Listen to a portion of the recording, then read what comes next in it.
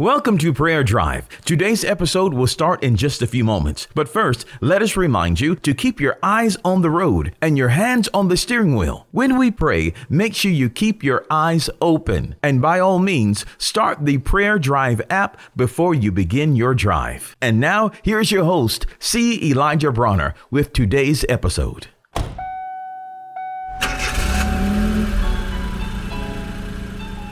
Welcome to Prayer Drive. This is C. Elijah Bronner, and I'm so happy and excited and delighted to have you join us today. God is good. Life is good, man, and I pray you're having a wonderful drive on the way to work, school, or wherever you may be traveling. Man, I'm having such a wonderful time. Man, you just have a good time in God, and I'm grateful for the communion and grateful for the partnership with Him, the communion with Him, the fellowship with Him. Man, God is so good. And I thank you for joining this study with me. We're studying Paul's prayers that he prayed in Ephesians chapter 1 and Ephesians chapter 1 and chapter 3. Then he prayed another one over in Colossians 1. And so we're just kind of taking our time going through these prayers because these are prayers you can pray every day. Learn to pray these. I've been praying them every day for years, made a big difference in my life. I walk in the light of these prayers. I walk in the light of God's answering these prayers, and He has been answering these prayers in my life, and I love them. I just wanted to share them with you. We're in Colossians. This is the prayer that's in Colossians chapter 1. We talked about the first couple of verses, Colossians 1:9. For this cause, since the day we heard it, do not cease to pray for you and the desire that you might be filled with the knowledge of His will and all wisdom and spiritual understanding. So that's a prayer that you can pray. Father, I pray that I be filled with the knowledge of your will and all wisdom and spiritual understanding. Verse 10, that you might walk worthy of the Lord unto all pleasing. And then we talked about that.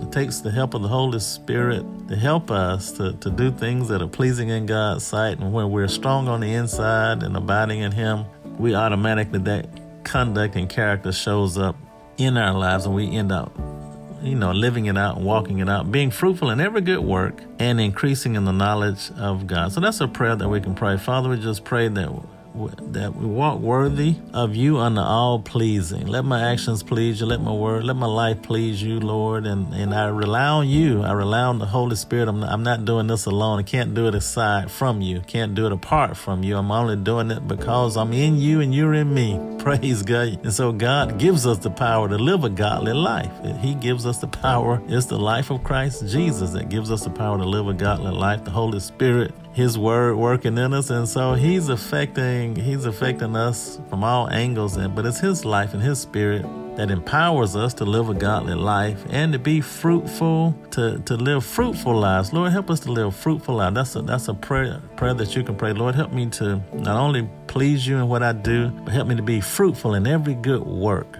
And I bear fruit because I abide in Christ Jesus, and all I got to do is stay in Him, and He's going to produce good fruit in my life. And it starts with the fruit of the Spirit. I'm going to have a wonderful attitude. I'm going to be full of joy and full of peace and love and all these things because that's being fruitful. So first of all is I'm the fragrance of Christ in the world. And then on top of that, you start doing all type of good things, wonderful things, being a blessing in the earth, blessing people. Wherever you go, that's that good fruit coming up. And I'm just excited, man. I'm excited. And then today, and also the last part of verse 10, we pray that we are increasing the knowledge of God. So we get to know God better and better day by day. The more we spend time in His Word and in His prayer, we gain more and more intimate knowledge of Him. We begin to know His voice and we know His heart. And oh man, what a wonderful relationship. Oh, I'm so excited.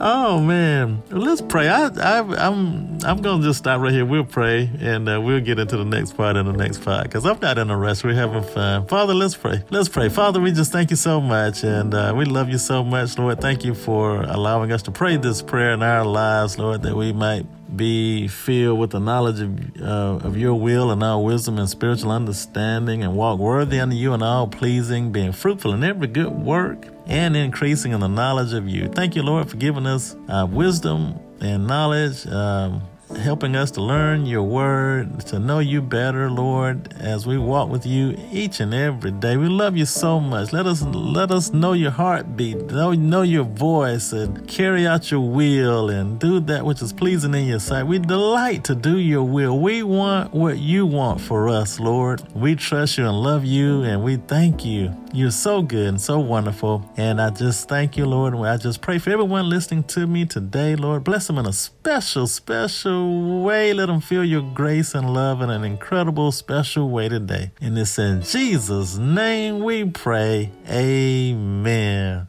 We pray that you've been blessed and encouraged with today's prayer drive with C. Elijah Bronner. Make sure you connect with us at prayerdrive.com and share this podcast with a friend so that they may be blessed and encouraged.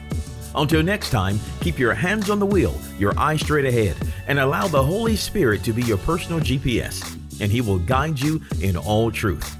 We'll see you next time for the next prayer drive with C. Elijah Bronner.